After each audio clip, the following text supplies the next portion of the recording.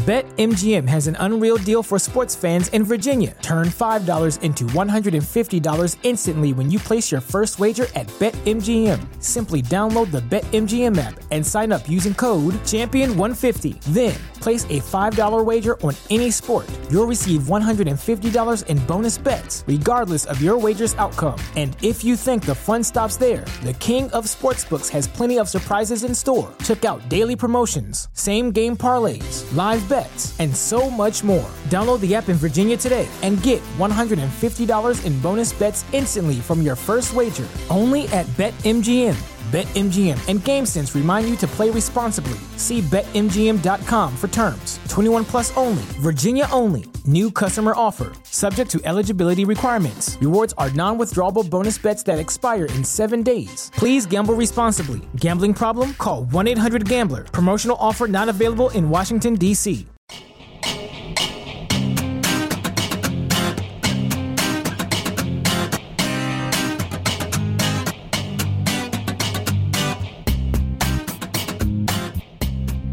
Hello and welcome back to the Jet Press Podcast. My name is Justin Freed, and I'm joined, as always, by my man, Mike Luciano. Mike, what's going on, man? How you doing? I'm feeling pretty good. I mean, even though it's been a while, the Aaron Rodgers euphoria is still there. Now that there's only, I think, 75 days left till opening day, I still get that warm, tingly feeling down inside. It's just making me feel good that I finally got a quarterback. So let's dive into this Jet Press episode. But before we do all that, you could find us on Apple Podcasts, Google Podcasts, Spotify, wherever it may be that you get your podcasts. We are all over the podcasting interwebs. Make sure you go and leave us a review on Apple especially. I don't know what it is, man. It's swear it's not for ego. It's for the business side. Apple loves those reviews, man, that algorithm. So if you want to support the show, that's a good way to do it. Also, make sure to find us over on YouTube at The Jet Press. That's where you can subscribe and get the whole back catalog of everything we've done. So let's go right into a surprisingly busy week because there have been some more rumors surrounding the Jets, of course, with Dalvin Cook, the hot name, the belle of the ball in terms of free agency. Well, it's him and DeAndre Hopkins kind of co-billing right now. The Jets have pretty much said from very early on that DeAndre Hopkins is not happening. We both have wanted DeAndre Hopkins to happen. We both think he'd be a fantastic addition and really a game changer for a team that's trying to win a championship. Doesn't seem like the Jets want to do that for whatever reason. Money, fit, who knows? They don't want to do it. So the next big name on there is Dalvin Cook, who is still an incredibly productive running back, even though Minnesota decided to part ways with him. Well, he's aging and there's things like that, but Dalvin Cook is still a really high-end running back in this league. And Tyler Conklin also agrees with that sentiment. Tyler Conklin, the Jets tight end, of course, came over from Minnesota, who blocked for Dalvin Cook for years and years and years.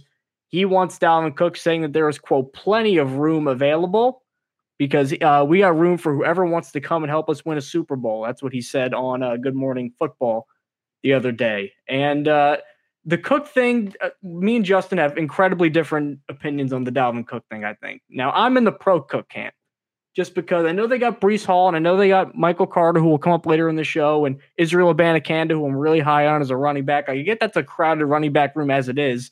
And in 2023, sinking that much equity, for lack of a better word, into your running back room may not be the best way to spend all your money, but very rarely is a player like Dalvin Cook, who's just going to turn 28 years old. That's not like he's 37. It's not like Frank Gore at the end of his career, as Jets fans remember, or Adrian Peterson bouncing around between different teams at age 35. That's not what this is.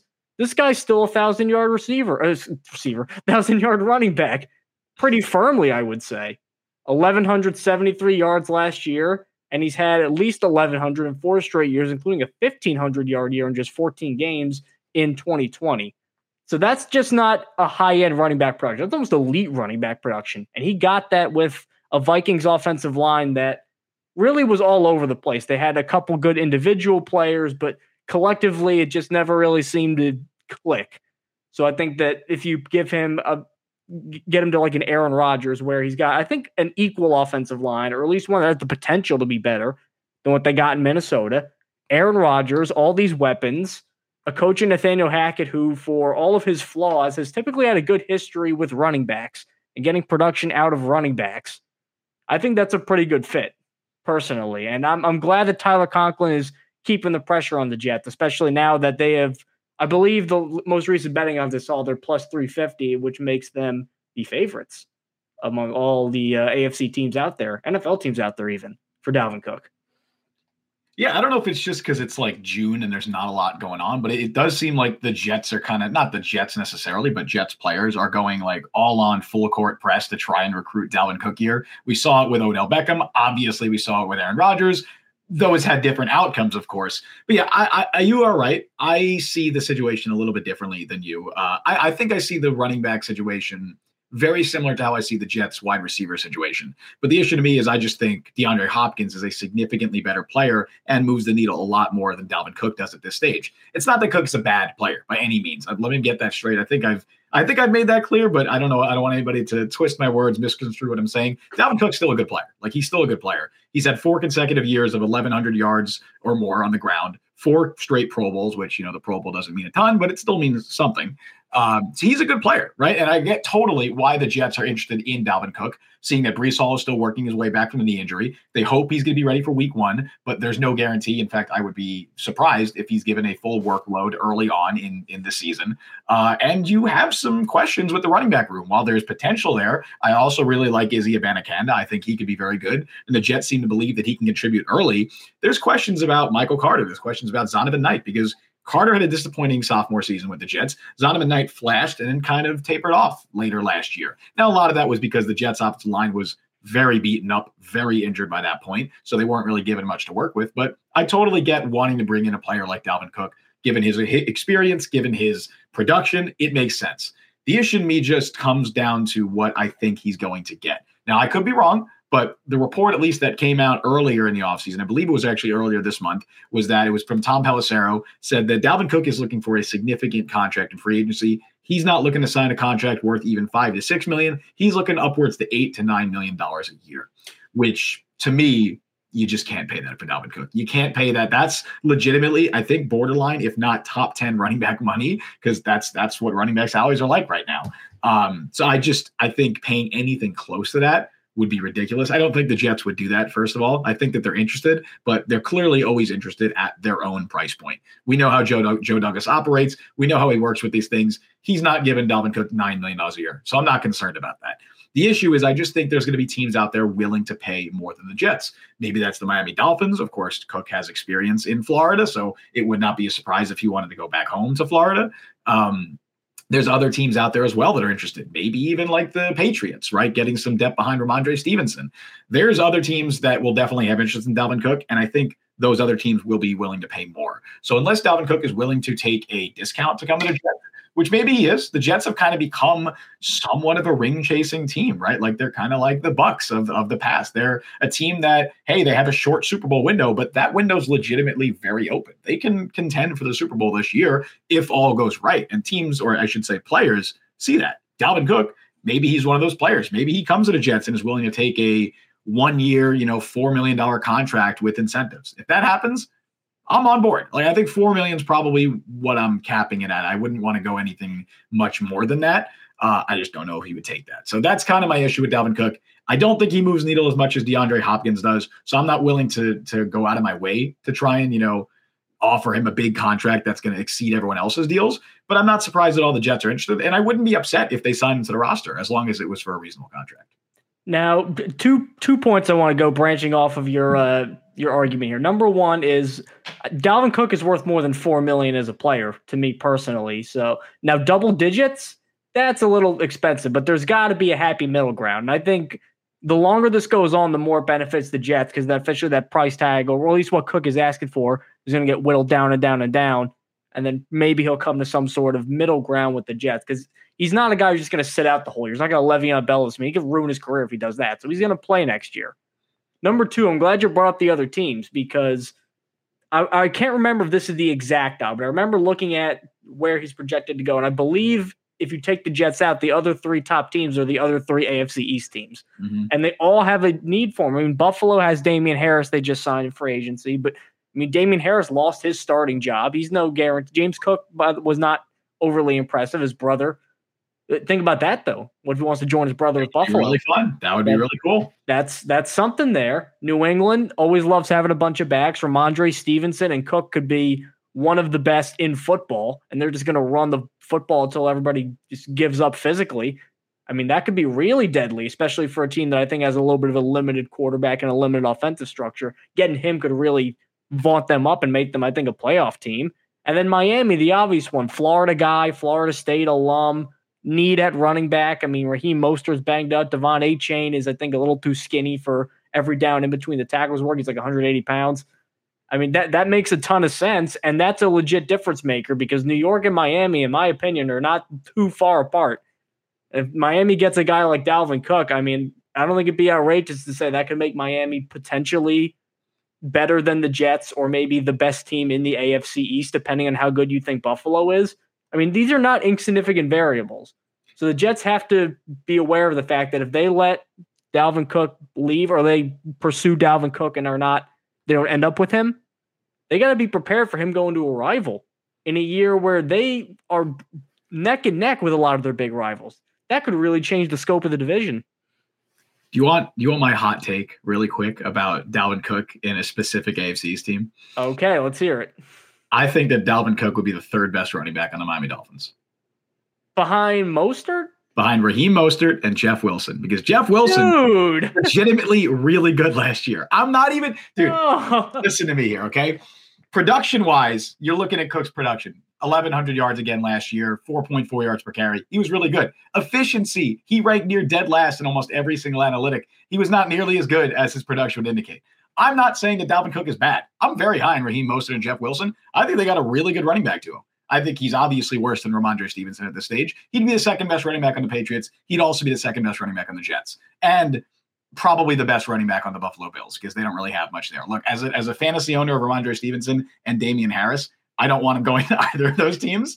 But I genuinely think he'd be the third best running back on the Miami Dolphins. Maybe that's a crazy statement. I know it sounds crazy. Jeff Wilson and him are like the same age. So. Jeff Wilson was actually good last year. Like Dalvin Cook.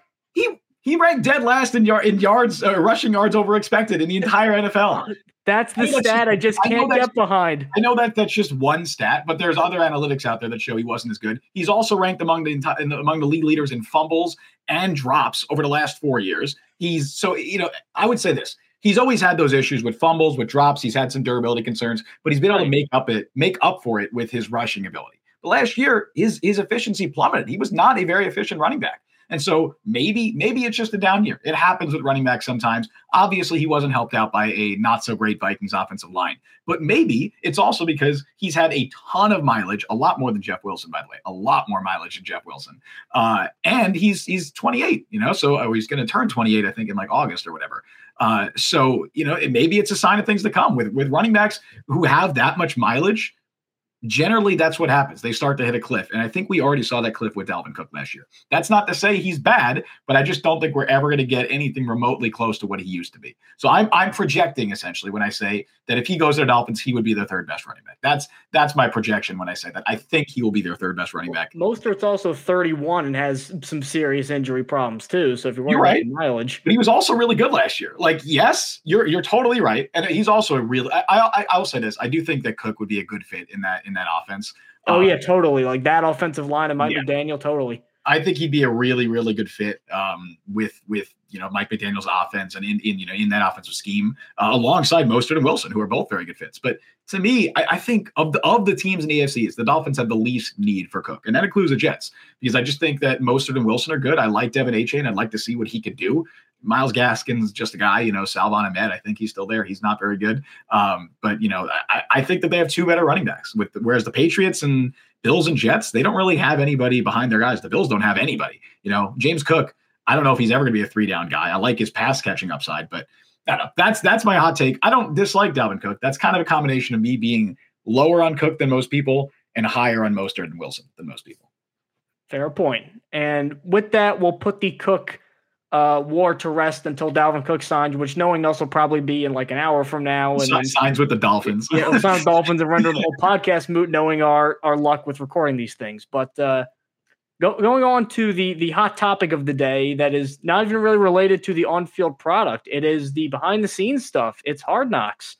So for those that don't know, basically Hard Knocks has a rotating system where every year there's a bunch of different factors in terms of Like you can't be on if you have a new coach and a bunch of different. You can be on after a certain amount of years. Basically, only 4 or 5 teams this year hit all of the criteria needed to appear on the show. The Jets being one of them. And pretty much all of those teams have said, we don't want to be on Hard Knocks. I think the Saints were one. They said no. I think the Bears were another one. They said they don't want to. The Jets, being one of the 4 or 5, also do not want to be on Hard Knocks, which is going to give you a behind-the-scenes look at training camp and how they get the team ready and get everything installed. They don't want to be on it. Unnecessary distraction. And I'm kind of with him on that. Even though Dominique Foxworth on First Take this morning said you're a bad coach if it's a distraction. I mean, saying like I hate June in football. I hate it. I hate it so much. Yeah, I mean, all right. If you let it overtake you and ruin your season, yeah, you're a bad coach. But it can still be annoying. It can still be an irritant. And the league also has the power to basically force you to appear on the show. And it seems like they're going to do that with the Jets. And maybe this is just coming from me personally, just my viewing habits. I do not like Hard Knocks at all. Like I just never, not like I detest the idea of the show or its creation. I just don't find it entertaining.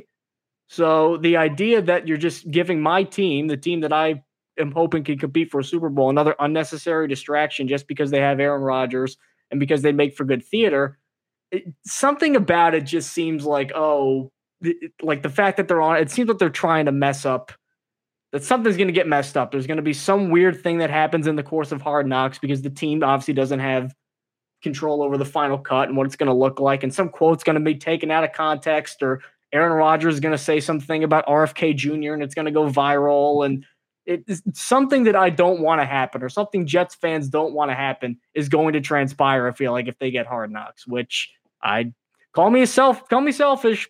I don't want that to happen. See, the thing is, I think it's inevitable. Regardless of whether they're on Hard Knocks or not, the Jets are going to be under a microscope this year because they got Aaron Rodgers, because they have all the preseason hype. Everyone's expecting them to be, legitimately a Super Bowl contender. We were just talking about that. And after over a decade of not even making the playoffs, that means there's going to be a lot of expectations, and people are going to be paying attention to this Jets team. So I think regardless of whether they're on Hard Knocks or not, it's inevitable. I like Hard Knocks. I enjoy watching it. I generally try to watch it each year, at least watch some of it. I don't think it really has a major effect on a team's success. Obviously, the last time the Jets were on Hard Knocks, they made the AFC Championship game. Now, I believe you were talking about this before the show. No team since then that has been on Hard Knocks has won a playoff game. One team has, the Rams in the COVID year. That was the one team. Sure. But at the same time, they're also choosing bad teams because, as you mentioned, that criteria for a team being forced to be on the show, they can't have appeared on the show within the last 10 years. They can't have a first-year head coach, but they also can't have made the playoffs in either of the last 2 years. So they're not picking the Chiefs to be on Hard Knocks. The Chiefs would just say no. They don't want to do it. The only teams that can be forced are teams that generally haven't been pretty good recently. So that is probably a bigger correlation in my mind. The NFL generally doesn't like forcing teams, but it isn't unprecedented. They've done it before. The 2019 Raiders, it was Mark Davis came out and said, hey, we don't want to be on Hard Knocks. And they were still chosen anyway. Of course, that was the whole Antonio Brown year. There was a lot going on. They had to move to Vegas. There was a lot going on with the Raiders at that time. So they were an obvious pick. The NFL was like, even if you're saying no, we're still picking you, because they had the ability to do so. I think it's going to be very similar with the Jets. Like you said, the Saints and the Bears have both publicly said, or I know the Bears have publicly said it. Either the Saints have privately or publicly said that they don't want to appear on it. According to the report from Mike Florio, the Commanders, who are the other of the 4 teams that can be like forced to do it, are apparently open to it if they're assigned it. Like, they're not volunteering, but they're not going to outright say no, which they wouldn't be able to anyway, but they're not outright saying no to it. That said, the NFL wants the Jets. The NFL clearly wants the Jets, and it's obvious, even aside from Aaron Rodgers, which they can make 75% of the show about Aaron Rodgers, and they probably would. But even aside from that, you have everything going on with Quinn Williams and his extension drama. You have a bunch of really young and charismatic guys on this team, like Sauce Gardner, like Garrett Wilson, even like someone like Michael Carter, I think would thrive on a show like Hard Knocks. You have Mekhi Becton's road to recovery. Everything going on, with Carl Lawson, he's kind of entering a make or break season. More on that later, potentially. There's just so much star power and so much intrigue with this Jets roster that it's so hard to I totally get why the NFL wants them on the show. It seems inevitable that it's going to happen. I'm cool with it. Obviously, I think the biggest detriment for the Jets is that They have their own documentary series, One Jets Drive, which is phenomenal. They do amazing work with that. And so now you're going to have the I don't know if they'd keep doing that. My guess is they would, but I'm not sure how that I don't know if HBO would like that. I don't know how they'd go about that. But One Jets Drive is the superior product. I'm not just saying that to schlep up all the state-run, propaganda here, but I mean, it's a better product. It's great. They put out a really, really good product. And obviously the big difference, like you just mentioned, is they can kind of curate that and decide what goes out to the public. They're not going to release anything that they don't want to be released. You don't get that privilege on Hard Knocks. Hard Knocks is releasing whatever the hell they want to release. In fact, they may release more things you don't want to release. That's what like you said, a Quinn and Williams extended drama. It's like, I don't want that on everybody's TV screen. I want that handled, in a negotiation room. Well, best way to do that is to get it done before training camp. That's the best way to do that. I think that might happen. But hey, either way, it's more content, which is always fun, especially for us that, we live on content, we thrive on content. But it could be a distraction at the same time. I don't particularly care. I don't think it's going to have a major impact in the season. And I also think that the headlines are going to be there regardless of whether they're on Hard Knocks. One thing I hated, though, is always when they show like people getting cut. Because it's like, this is the most heartbreaking moment of your life. Like, many of these guys probably aren't going to play football again. So it's like, oh yeah, your football dreams end, and you're going to end up working as like a marketing associate in like a year and a half and never play football again. It's like, let's have your demise televised in front of everybody, widescreen, HD.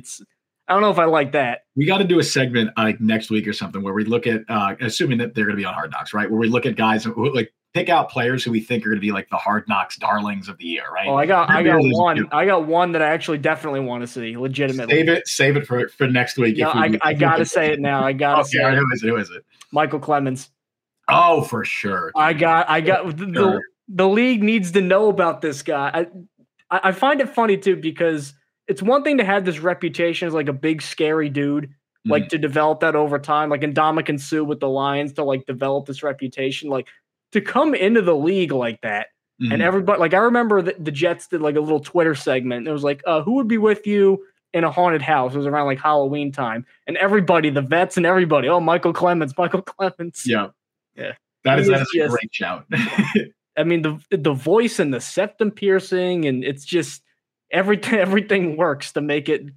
He's awesome. I love Michael Clemens. So Leany in chat here has a good idea about, or a good viewpoint, I think, on Hard Knocks, which is when they were on 2010, it was awesome. I don't believe it's a distraction. I would not mind them being on it again. More Jets access, the better. I get that. It's just, I don't trust the HBO producers. I know what the HBO producers are looking for, and it's not like to show everybody how great Alan Lazard and Corey Davis are. It's to find drama and intrigue and stir the pot, and that's what I don't need, especially. Exactly. That's fun. I agree with you, Leany. Good. Well, it's not fun to me because I want the Jets to go 17-0 and win games. I want the headlines to be about how awesome Aaron Rodgers is throwing 4 touchdowns, not he's talking about 9/11 conspiracies with some of the rookies.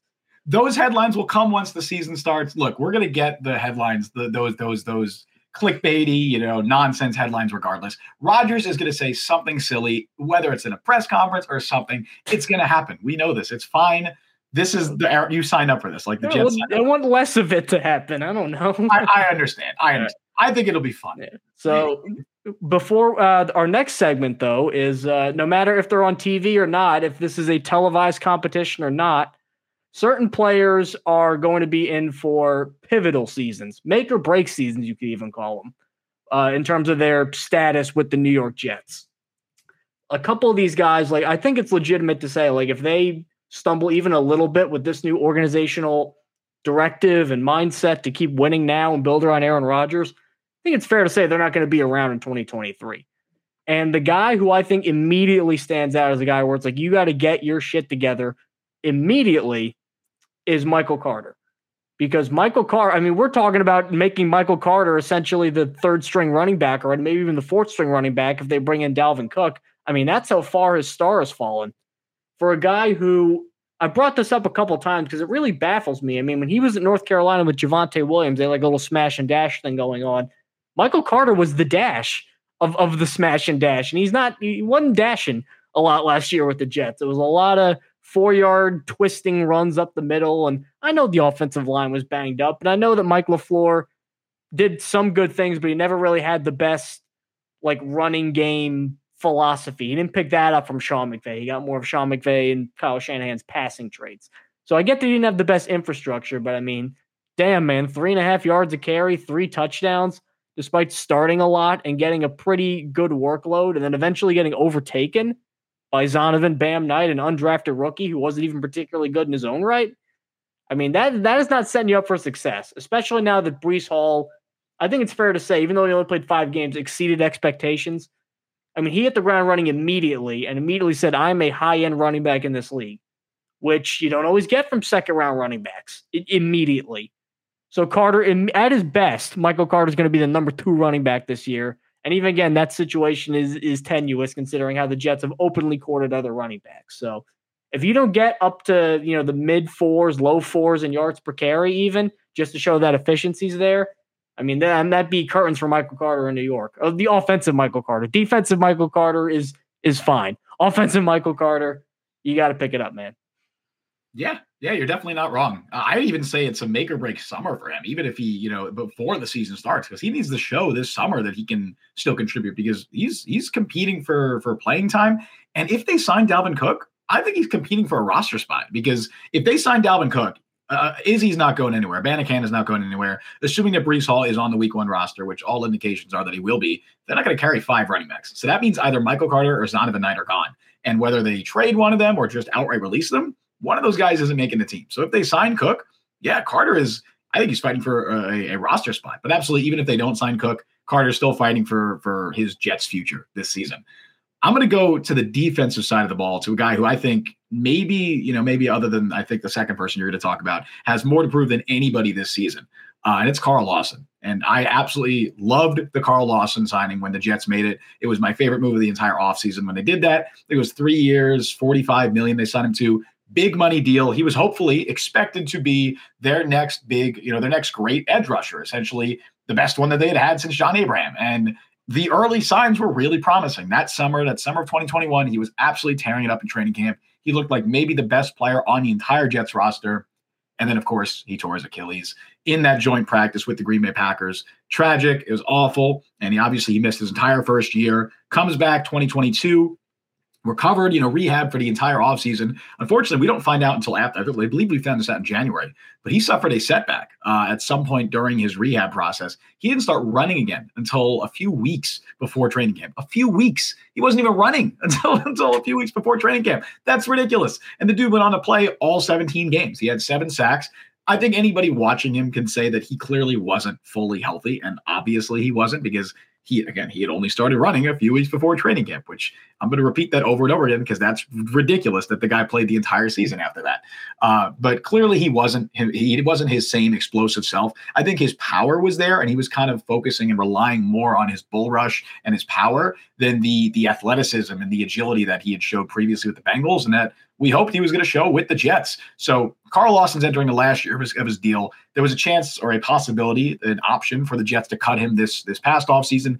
They didn't do it. They paid themselves almost $15 million in cap space. They didn't do it because they believe this dude can still be the guy that they signed him to be a couple of off seasons ago, now that he's another year removed from that torn Achilles.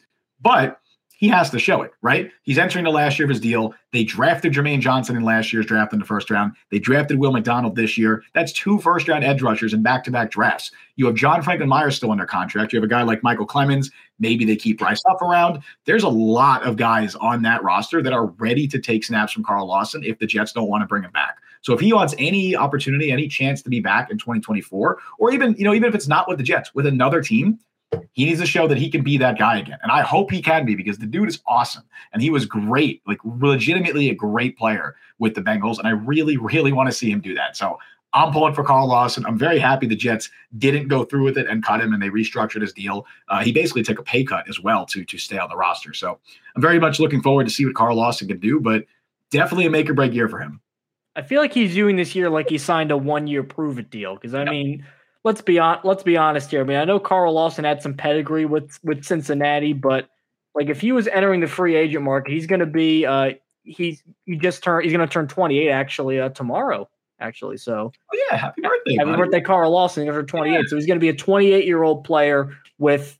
He had some concerns, I think, with injuries in college. Now he's got an Achilles tear, and he had 5 sacks last season? 7 sacks last season. Yeah. So I mean, 7 sacks in 2 years with an Achilles tear is not really going to get you a big money deal. So I think he's viewing it as, all right, let me just go in, let me get my 8-9 sacks, and then we'll reevaluate my NFL future after this year. I'm going to go back to the offensive side of the ball again in terms of guys who are really in a make or break year. And I mean, boy, oh boy, I mean, this guy right here, taking make or break literally because his body was broken down the last couple of years, is Mekhi Becton, the presumptive right tackle, against his wishes, because he said, I am a left tackle, till he's blue in the face because he wants to play left tackle for some ungodly reason. I mean, even though I get why he wants to play left tackle. I mean, every tackle wants to play left tackle, you know? Well, and play a home game in front of fans before your 4th year, and you may get that sort of leeway and that sort of leverage to make demands like that. Again, we may criticize Mekhi Becton a little bit. We want him to do well. We think that he can be really good when he's healthy. He's shown he can be good when he's healthy.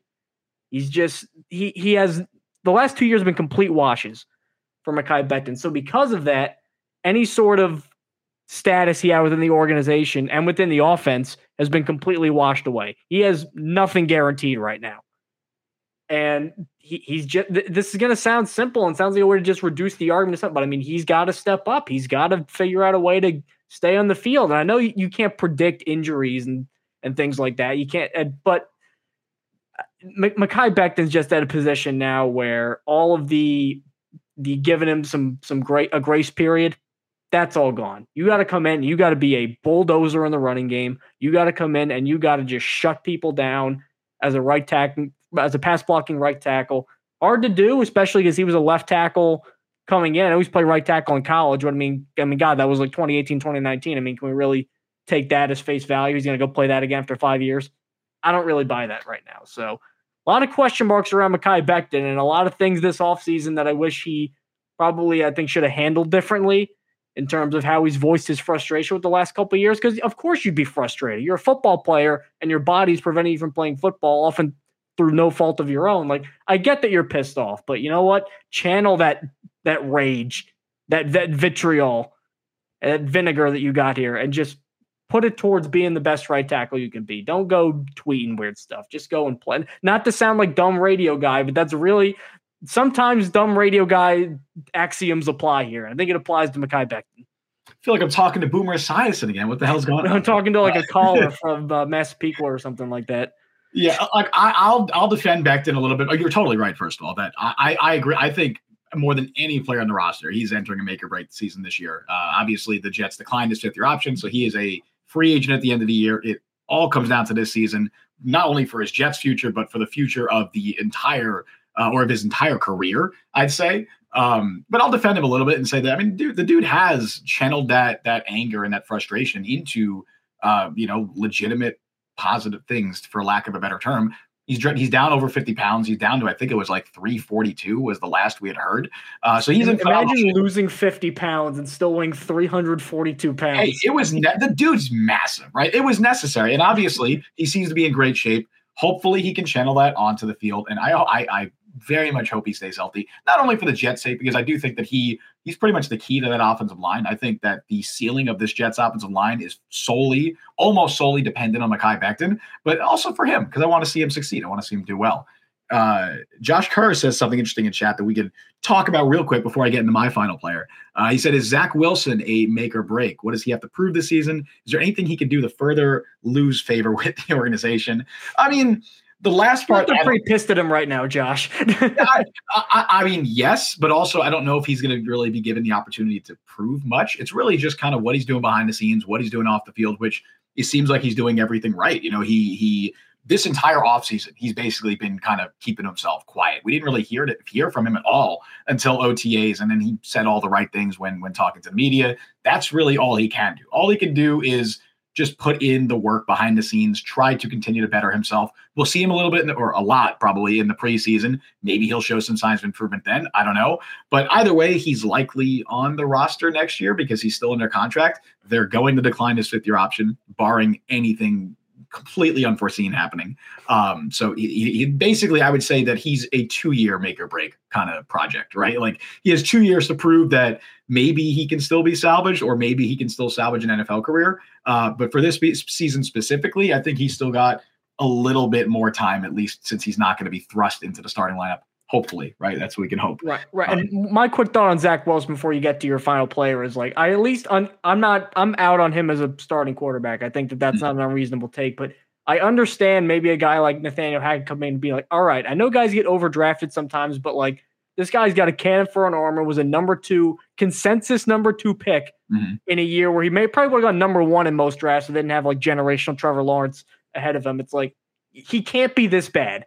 Like there's no way he can be this bad. So I could at least see somebody taking some sort of extra effort to try to make something out of nothing here. For sure. My last player, I'm going back to defense. So I'm doing 2 defensive players. You did 2 offensive players. I'm doing a player that we've definitely criticized quite a bit on this show. And I've definitely, I've talked about how I honestly wish the Jets maybe made more of an effort to replace him this offseason, but they didn't. It's Jordan Whitehead. I'm rolling Jordan Whitehead, another guy who was entering the last year of his deal. The Jets signed him away from the Buccaneers, and they kind of knew somewhat of the player they were getting. They knew they were getting a player who can bring that physicality on defense, who can kind of be an enforcer in the back end of their secondary. But they also knew he had some weaknesses. He had missed tackle issues in Tampa Bay. His coverage has never been his calling card, his strength. But I'd still say, even knowing that, his first season with the Jets was a disappointment. And maybe part of that was playing alongside LaMarcus Joyner, who was not better. He was worse than Jordan Whitehead, but also you had 2 great cornerbacks. So I think that kind of evens itself out. Jordan Whitehead was a weakness of the Jets defense last season. I don't think he was a terrible safety. I think there were a lot worse out there. I think LaMarcus Joyner was one of those, but he was a below average starter last season, specifically when it comes to tackling. And that's something that, again, we knew was an issue coming from Tampa Bay, but I think it became even more of an issue with the Jets. He had a 15.6% missed tackle rate last year, which among qualified safeties was the 4th worst, I believe. So that's bad. Like that's really bad if that's the case. And obviously I think the Jets already have some issues maybe with their linebackers were tackling. So it was kind of amplified even more. They went out and traded for Chuck Clark, and I loved that move at the time. It was, I called it a few weeks ago, my favorite move of the entire offseason, or my favorite value move that the Jets had made. Unfortunately, Chuck Clark is now out for the season, very likely. He tore his ACL. So they went out and signed Adrian Amos. I think Amos is fine. He's a good player. He will start alongside Jordan Whitehead. They're both they're both in a similar spot because they're both coming off disappointing seasons. I'd like to see both of them rebound, but specifically for Whitehead, I think this is even more important for him because, I mean, the guy is still young. What is he, 26? Really quickly looking it up. Should have had that pulled up. He's 26. So yes, there you go. Right. Like I somehow knew it. But he's entering the last year of his deal, but he's still very young. There's no reason why, if he doesn't play well, or if he plays well this year, the Jets couldn't look to bring him back. Like they totally could do that. I know he's, and they also, they restructured his deal. So he already has, I think, $3 million in dead cap after this or something like that with, deferring payments to future years. But I would totally like to see if he can rebound this year and actually play well, right? And be a more consistent player in the back of that defense, be more consistent in coverage, be more consistent as a tackler. The Jets can totally bring him back. So I think Jordan Whitehead's a good shout here alongside Carl Lawson. He doesn't necessarily get the publicity and the attention that someone like Lawson does, but I think he's an important part of this defense because the Jets safeties need to be better this year. And that starts with Jordan Whitehead. Tampa Whitehead, I think, is there. Now, Tampa Whitehead wasn't perfect, but it was certainly better than Jets Whitehead. He's in there. You just need the right combination of coaching motivation to get it out of him. BetMGM has an unreal deal for sports fans in Virginia. Turn $5 into $150 instantly when you place your first wager at BetMGM. Simply download the BetMGM app and sign up using code Champion150. Then, place a $5 wager on any sport. You'll receive $150 in bonus bets, regardless of your wager's outcome. And if you think the fun stops there, the king of sportsbooks has plenty of surprises in store. Check out daily promotions, same-game parlays, live bets, and so much more. Download the app in Virginia today and get $150 in bonus bets instantly from your first wager. Only at BetMGM. BetMGM and GameSense remind you to play responsibly. See BetMGM.com for terms. 21 plus only. Virginia only. New customer offer. Subject to eligibility requirements. Rewards are non-withdrawable bonus bets that expire in 7 days. Please gamble responsibly. Gambling problem? Call 1-800-GAMBLER. Promotional offer not available in Washington, D.C. Mike Rowe here with a radical idea. If you want to see more companies make more things in this country, buy more things from more companies who make things in this country. I refer in this case to the incredible t-shirts, sweatshirts, blue jeans, and more made by my friends at American Giant. Everything American Giant makes is made in the United States. And right now, you can take 20% off your first order at american-giant.com/Mike. That's american-giant.com/Mike. So we're going to close this show with another fun little thought exercise. We want to go get your thoughts on this too, because Jets have not given us a ton to root for and celebrate over the last couple of years, but they have given us plenty of hateable figures that have permeated the AFC East and Jets fandom. And a couple, at least from this is just me personally, that they really stick out. I know there's a generation divide here specifically, and we're younger guys, so we're obviously, I think, got to be a lot more New England slanted, just because like I can remember sitting at a Jets game and hearing a guy just euphorically excited that the Dolphins were getting killed. They were playing the Jets. The Jets were playing like I think Carolina or something like that. But the Dolphins were getting killed and he was thrilled. And I go, man, you're really even more happy than the Patriots? You hate the Dolphins more than the Patriots? He goes, and like with steely, like war veteran eyes, like fortunate son playing in the back. He's seen some stuff. He just goes, you weren't here for Marino, man. So I can get that if you're that old, you probably hate Dan Marino more. And if you're probably in between that, you probably hate Jim Kelly more. Like I can get all that. But the amount of misery that Tom Brady has wrecked on my life, not in some like big existential way, but how he constantly ruins my Sundays. 1/7 of the week consistently ruined by Thomas Edward Patrick Brady Jr. for 20 years. I mean, I knew he had to be an easy number one, because it's like we were saying earlier, it's like if somebody said name a diver, of course everybody would say Greg Louganis or something like that. It'd always be the one. If you said name somebody Jets fans hate, I mean, Tom Brady had to be the one. I mean, this was an anomaly of hating. It was so goddamn infuriating for 20 years. The other thing too, they're actually kind of even in my mind, is him and Julian Edelman, because Julian Edelman, like at least with Tom Brady, like he was playing quarterback at such a high level for so long that like it's impossible to not be like, all right, this is at least cool to see, like just to see him do it for this long and at this high a level. Like it's unprecedented. Like we're not going to see that happen again. I don't think. In like the way that he did it. So it's at least, you got to at least marvel at the historical moment you're looking at. Like Julian Edelman, if you look at his numbers, I believe he only had 2,000-yard seasons in his entire 11-year career. Sorry, 3. Yeah, that sounds right. Never more than 1,117 yards. But is he a Hall of Famer, Mike? That's the thing. Oh, he broke a record that Jerry Rice. Are you telling me right now he's Jerry Rice? He won so many Super Bowls, man. He's got to be a Hall of Famer. But the other thing too is the thing that why the Patriots fans, even though Miami fans are kind of annoying and Buffalo had their moment, like the reason that New England fans and Boston fans in general will always be at the top of my proverbial shit list is the fact that they constantly, I mean, what sports city has won more than Boston in the last 20 years? None. They always have it. If the Patriots stink, like recently the Bruins are good or the Celtics are good or the Red Sox are terrible for like 1 year and then they flip it and win the World Series. Like they have just had this perfect sports city environment for decades, and they always play this like nobody believed in us, we're the underdogs, because like one person will say something moderately critical like on ESPN, I don't think the Patriots are that good this year, and then nobody believed in us. Like it's just so phony. And it drove me nuts. And I know that I'm sounding triggered right now. I get it. I probably am. But I mean, if you're not, are you really not a Jets fan? If that stuff doesn't bubble up some rancor in you?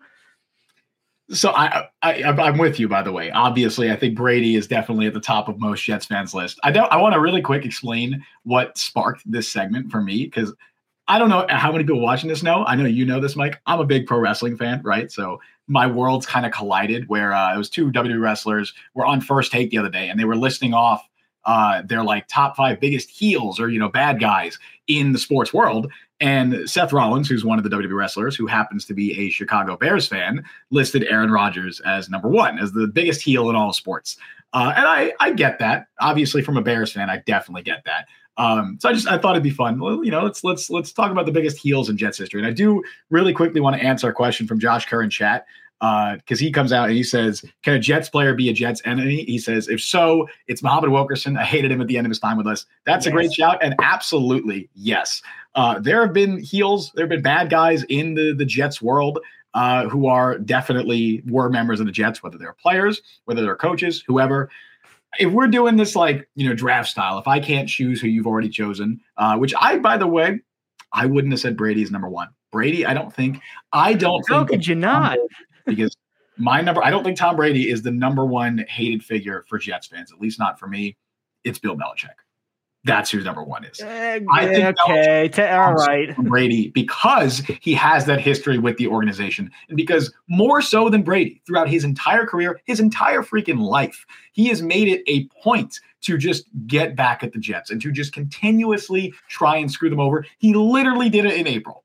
Where he traded down with the Pittsburgh Steelers, took a lesser deal with the Steelers because he thought the Steelers were to take the guy, Broderick Jones, who the Jets were targeting, which that didn't end up being the case, but that's what he believed. He did that because he specifically wanted to screw over the Jets. I don't think I need to go into detail about Bill Belichick's history with the Jets, but of course, former assistant with the team, he was going to be the head coach, sort of was for like a day. Literally a day. Yeah, literally a day. And then obviously that didn't end up happening. And he goes on for 2 decades to torment the organization every step of the way. I think he has tormented the Jets more than any individual that's ever existed in sports, in anything. He has tormented this organization more than Tom Brady, more than Dan Marino, more than Julian Edelman, more than anybody. So Bill Belichick, I think, would be the number 1 heel, the number 1 bad guy, the foil, the enemy of the Jets organization. He's up there. I think for some reason, maybe this is just me. I always hated Brady more. But I think also, part of it too was like I get that Brady, like at least Belichick too, like he just had this way about, like, I know it was irritating, but like he had this fear factor in you where you're like, oh geez, we gotta go. It felt like we gotta go play Bill Belichick. That's always what I felt like would always freak me out more. It's like Brady, like that. It felt like Brady was an avatar of Belichick that he was destroying the Jets through. Exactly. Brady was a subset of Belichick, right? Obviously a significant subset, but he was the minion that Belichick deployed to torment the Jets. Belichick's the evil mastermind. The thing that this is a completely personal opinion too. Like, one thing that always drove me a little nuts about Brady, and I think kind of contributed to some of the hate, is like, I think just aesthetically, like with Patrick Mahomes and Aaron Rodgers, they would make these throws where you're like, okay, like you just got to hand it up to him. Like Tom Brady had this like soulless, joyless, methodical way where he just went 31-14 every game, but it just looked like, I'm going to be super precise and like I could see why just watching that would be really demoralizing. Like I got a younger brother, he's 7. I would rather watch him and his friend play jacks than watch Tom Brady play quarterback. Do kids from an aesthetic point of view? Kids still play jacks? Is that a thing? I would watch it over that. Like it was this soulless, like methodical way that they played football. That's what drove me nuts. Like, even I know some Jets fans would hate Dan Marino, but like Dan Marino was probably like the Rodgers of his time, just flicking it 60 yards. I'm like, okay, that's kind of cool. Dan Marino was kind of cool. Tom Brady was not. And I think that material, it's like, oh, we're letting this guy every single year. Like, no one can ever get a sack on him. No one can ever do anything. Okay, that's what always drove me crazy. I think the idea of Brady bothers people more than Brady himself, because I feel like Tom Brady is not the most unlikable person. He's a normal guy. Yeah, maybe that's a hot take. Bill Belichick's a miserable dude, right? He's a miserable dude who takes every opportunity to shit on the Jets. Every chance he gets, he shits on the Jets, whether it's actually, verbally, or if it's literally using his actions to try and get one over on the team. He would specifically sign former Jets players because he wanted to get back at them. That was a thing that he did, and it still happens. I think I got it. He also had the latitude to do that because he lucked into Brady, so. Sure, and then maybe that makes him more despicable. I don't know. If we're still doing like draft style, whatever. Obviously, Dan Marino's up there. I'd also throw Don Shula in there because again, we didn't grow up with that, but that's the coach of those Dolphins teams that dominated the Jets for a decade plus. Obviously led by Marino, but also led by Don Shula as well was a obviously significant part of that. If we're talking Jets guys, I have a whole big board that I literally made for the show, by the way, of people that are on like the heel list, the bad guy list. If we're talking Jets people in the Jets organization, I think you got to talk Adam Gase. Like, how do you not talk Adam Gase and Rich Kotite for that matter? Again, also before our time, but just the worst two coaches in Jets history. Rich Kotite seemed to be more like not silly incompetent, but like in the way where you watch like a movie about a bad football team, like Major League, and like he's the coach, where it's like it's almost like it's like more pathetic. Like Adam Gase was annoying and irritating.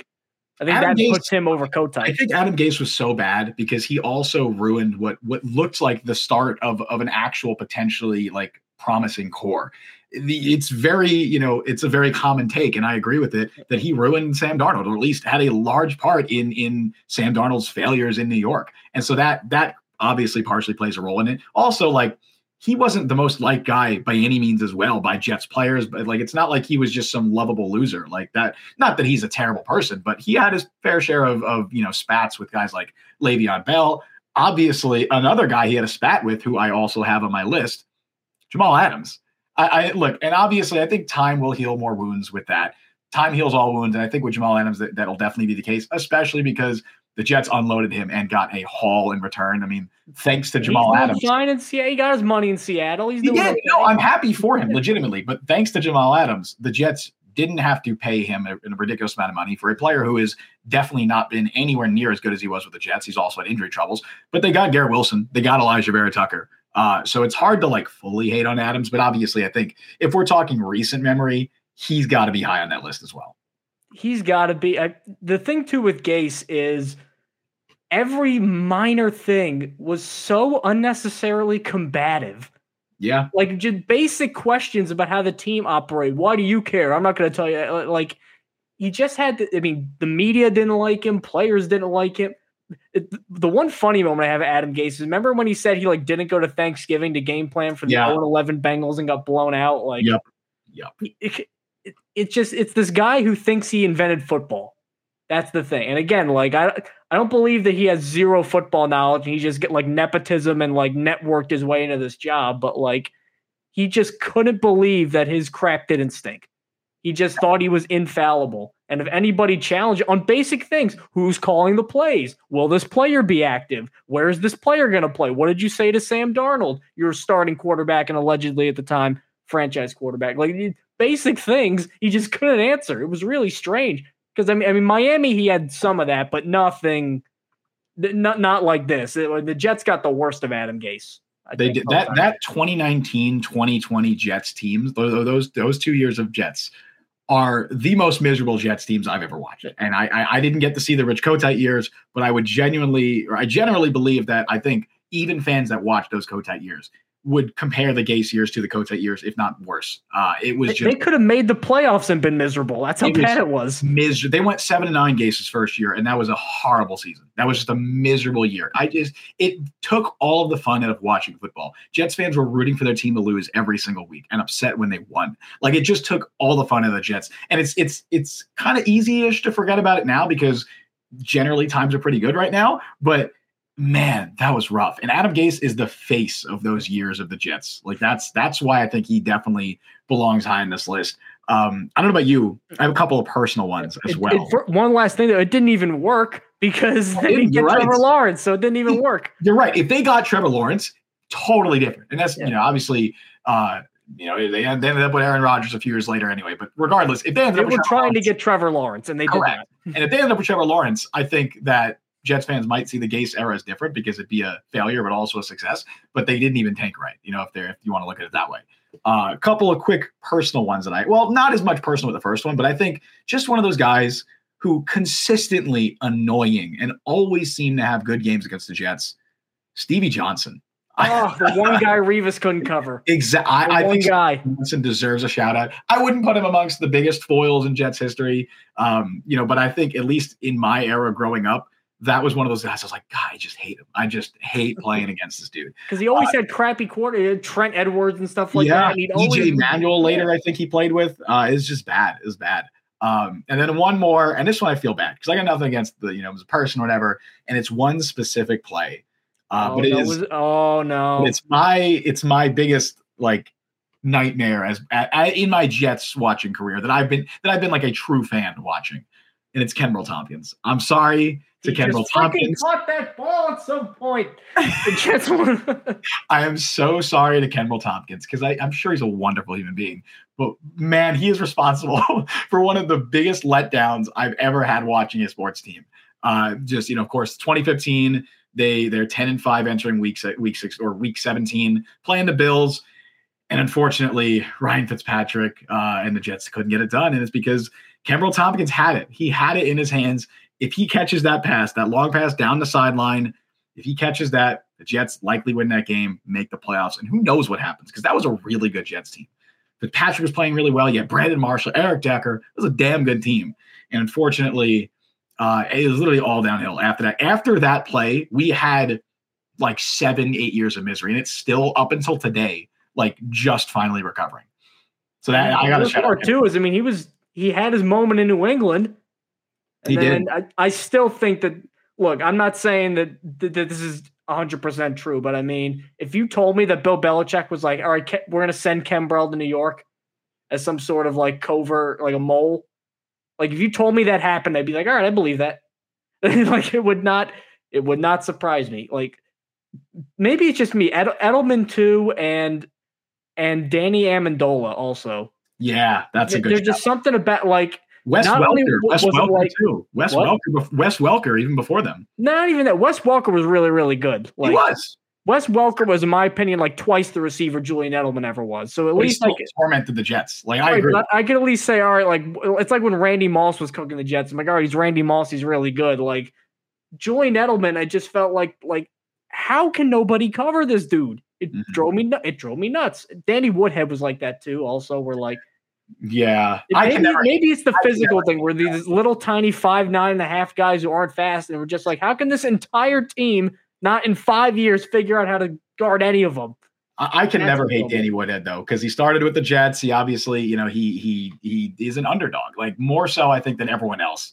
So I can never hate Danny Woodhead though. But I think, do I have anyone else on my list? Other guys that I didn't mention, John Idzik, I think more recently. It's got to be up there. Again, he's in the coat type thing where it's like more pathetic than for the damage he did. Tremaine Johnson as well, more recently as well, just kind of had a huge contract. Was, I believe at the time, the highest paid player in Jets history. 5-year deal. A complete dud. 5-year deal. And then obviously Jim Kelly. I also put Jason Taylor on there as well, just for years of tormenting the Jets with the Dolphins. He, I think, has maybe more sacks than anybody against the Jets. Oh, Bruce Smith, I think probably. Bruce Smith, but again, like he's probably second behind Bruce Smith, but still, Bruce Smith's another guy. He tormented the Jets with the Bills. Yeah, but again, but Bruce Smith was better than Jason Taylor. Bruce Smith is still probably like a top 5 defensive end ever. So, and Jason Taylor is great in his own right, but like, yeah. I didn't live through those, the Bills teams. They went to 4 straight Super Bowls. I can imagine why they'd be irritating, because the whole K gun and this wide open crazy offense. Like I can get why watching them score 35 was irritating. Yeah. But I mean, nothing will top. Not even Brady at the end of his career was more irritating. Like the 39, 40 years. It was like the late 2000s and early 2010s Patriots. Those were the most annoying. I don't know why. I think is like they just didn't have like the offensive pieces. Like at the beginning of his career and the end of his career, Brady had the best support around him. So and then once Moss left, so after Moss, like Gronk before he was Gronk, like his rookie Aaron year. Hernandez. Aaron Hernandez. Yeah, we all know how that story resolved itself. But I mean, he had a couple years too where he would have been on this list if not for personal choices. But yeah, he had because that was the year where they went to the Super Bowl and lost by the Giants, was like his coming out party. But they never had receivers except for little shitting Julian Edelman and little Danny Amendola. who could not beat you or me in a foot race. Welker was still there at that time. No, when Welker left in like 2014, right? Welker, yeah. 2012 was his last year with the Patriots. Yeah, because then he went to Denver with Peyton. So he played 8 games with the Rams. Didn't remember that. Oh yeah, that was like when he was really. The end. It was his last year. I was like, dude, hang it up. It's over, Wes. Yeah, I did not remember that. I would love to hear what other people have to say. If we missed, because obviously we're both kind of from the same generation here, right? So we might have missed maybe like the Heidi game. Maybe the movie Heidi is your biggest enemy in Jets history. I don't know. What, like the NBC network producers? Yeah, the NBC network for airing that movie. I don't know. Ooh, I got a good one. Who? AJ Dewey. Oh, AJ Dewey. What? I know that was that Mud Bowl game when they played the AFC Championship, and Richard Todd threw 5 picks, and it never rains in Florida, so let's not put a tarp down. Yeah, well, that also is like the grounds crew could be like, because wasn't there like a thing with the grounds crew that they didn't? We should know this. Yeah, because it doesn't rain in Florida. They didn't put the tarp down, and then AJ Dewey, who had like 5 picks in his career, got 3 off of Richard Todd. Yeah, in the AFC Championship game. We could say the Dolphins grounds crew could also be on there. There's plenty of older ones too. I believe too that was the year David Woodley was the quarterback, who I believe is still the worst quarterback to ever play in a Super Bowl. David Woodley.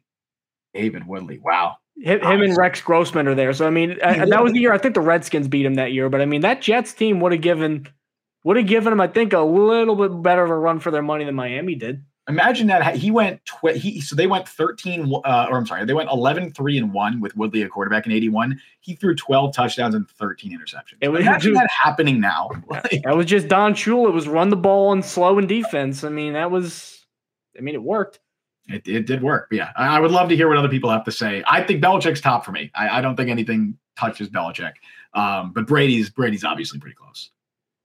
Yeah, I think so, but nothing will top Tom Brady. So let us know maybe in a Apple review what you think. Maybe your biggest Jets enemy, or you could just say you're following instructions and directions, whatever you want. It's just to get us up those Apple charts. You could always find us on there and on Google Podcasts, Spotify, Overcast, wherever it is that you may get your podcast. We're over there. We're also on YouTube at the Jet Press. You can subscribe there. You can hit that little bell so you get notified whenever we go live.